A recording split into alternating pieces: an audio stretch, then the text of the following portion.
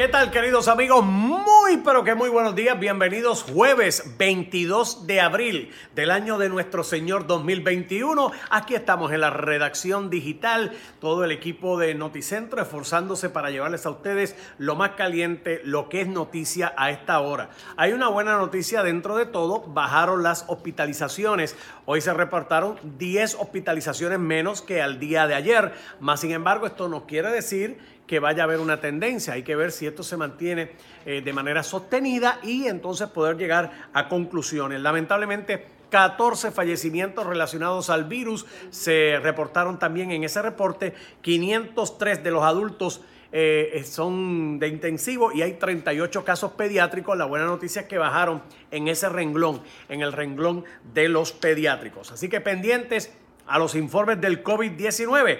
Mientras tanto, oiga, de seguro usted lo vio, Esas fotografías se hicieron virales y no tiene que ver con una conocida compañía que entrega paquetes aquí en Puerto Rico y en la cual usted compra también. Esto es responsabilidad del Correo de los Estados Unidos. Le explico rapidito. Aparentemente el volumen de paquetes es tan alto y en Guaynabo, me dice mi fuente, la agente 00 Correo, que hay escasez de personal, que no han querido contratar para que no se afecten una serie de bonos y demás, y que entonces hay un personal que se está echando encima la entrega de estos paquetes, pero no da capacidad. ¿Qué ha pasado? Se llenó el correo de Guaynabo adentro y afuera han estado almacenando y hay personas que están histéricas porque estos paquetes están a agua, sol y sereno, solamente con una carpita. ¿Cómo es posible que el eficiente correo de los Estados Unidos tenga esta situación en Guaynabo? Se puede reforzar, pendiente, porque estamos trabajando esta historia que se hizo viral y que muchos compartimos en nuestras redes. Y el gobierno de Puerto Rico solicitó al tribunal que le quite la libertad condicionada a Jensen Medina, este joven que está enfrentando un proceso judicial por el asesinato de la joven Arelis Mercado en agosto del año 2019. La Fiscalía ha solicitado al tribunal revocar la fianza de Medina, alegando que el hombre violó condiciones de libertad, entre ellas el asunto de la licencia y otros aspectos que ustedes han estado escuchando tanto en Noticentro como en otros de los programas de aquí de Guapa Televisión. La policía informó el asesinato de un joven que fue encontrado muerto a balazos. El cuerpo fue quemado y apareció en el interior de un vehículo, en una de estas noticias que también pues demuestran lo macabro que puede ser la ola criminal en Puerto Rico. Hoy en la edición estelar, señoras y señores, esta que está aquí. Enséñala, esta que está aquí.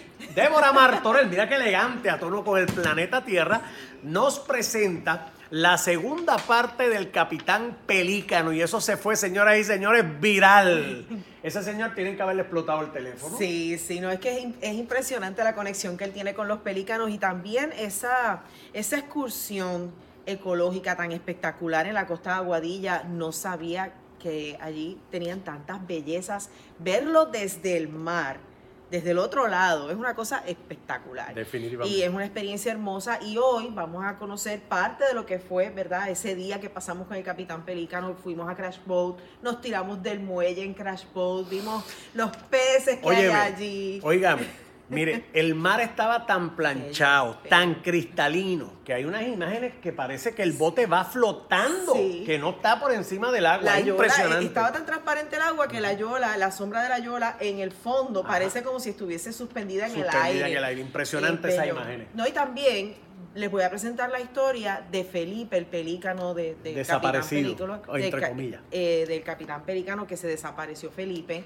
porque le hicieron una intervención quirúrgica y durante su recuperación se escapó en Bayamón y queremos la ayuda del público para poder encontrar a Felipe. Está jangueando Felipe por la zona metropolitana, pero él pertenece al oeste borincano, así que hay que devolverlo.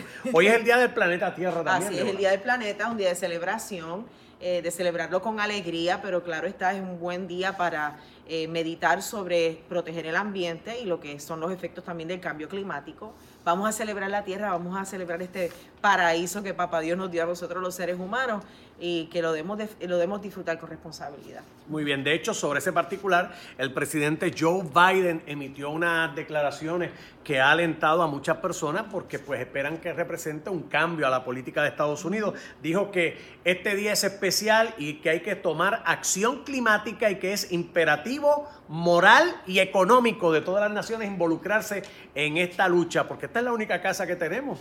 En lo que aparece otra para mudarnos, no creo que nos dé tiempo, así que es mejor velarla para las generaciones futuras.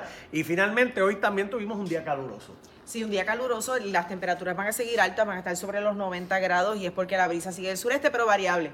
Vamos a tener desarrollo de lluvias en la tarde. Muy bien. Hemos tenido, señoras y señores, pueblo de Puerto Rico, una edición digital de la edición estelar con el preview de lo que vamos a estar trabajando hoy a las 4 de la tarde y también a las 11 y pendiente a Débora, que Débora nos trae cosas bien chéveres, bien buenas, el Capitán Pelícano y esas cosas. Así que por aquí, ¿está claro? Bye bye. Guapa Podcast.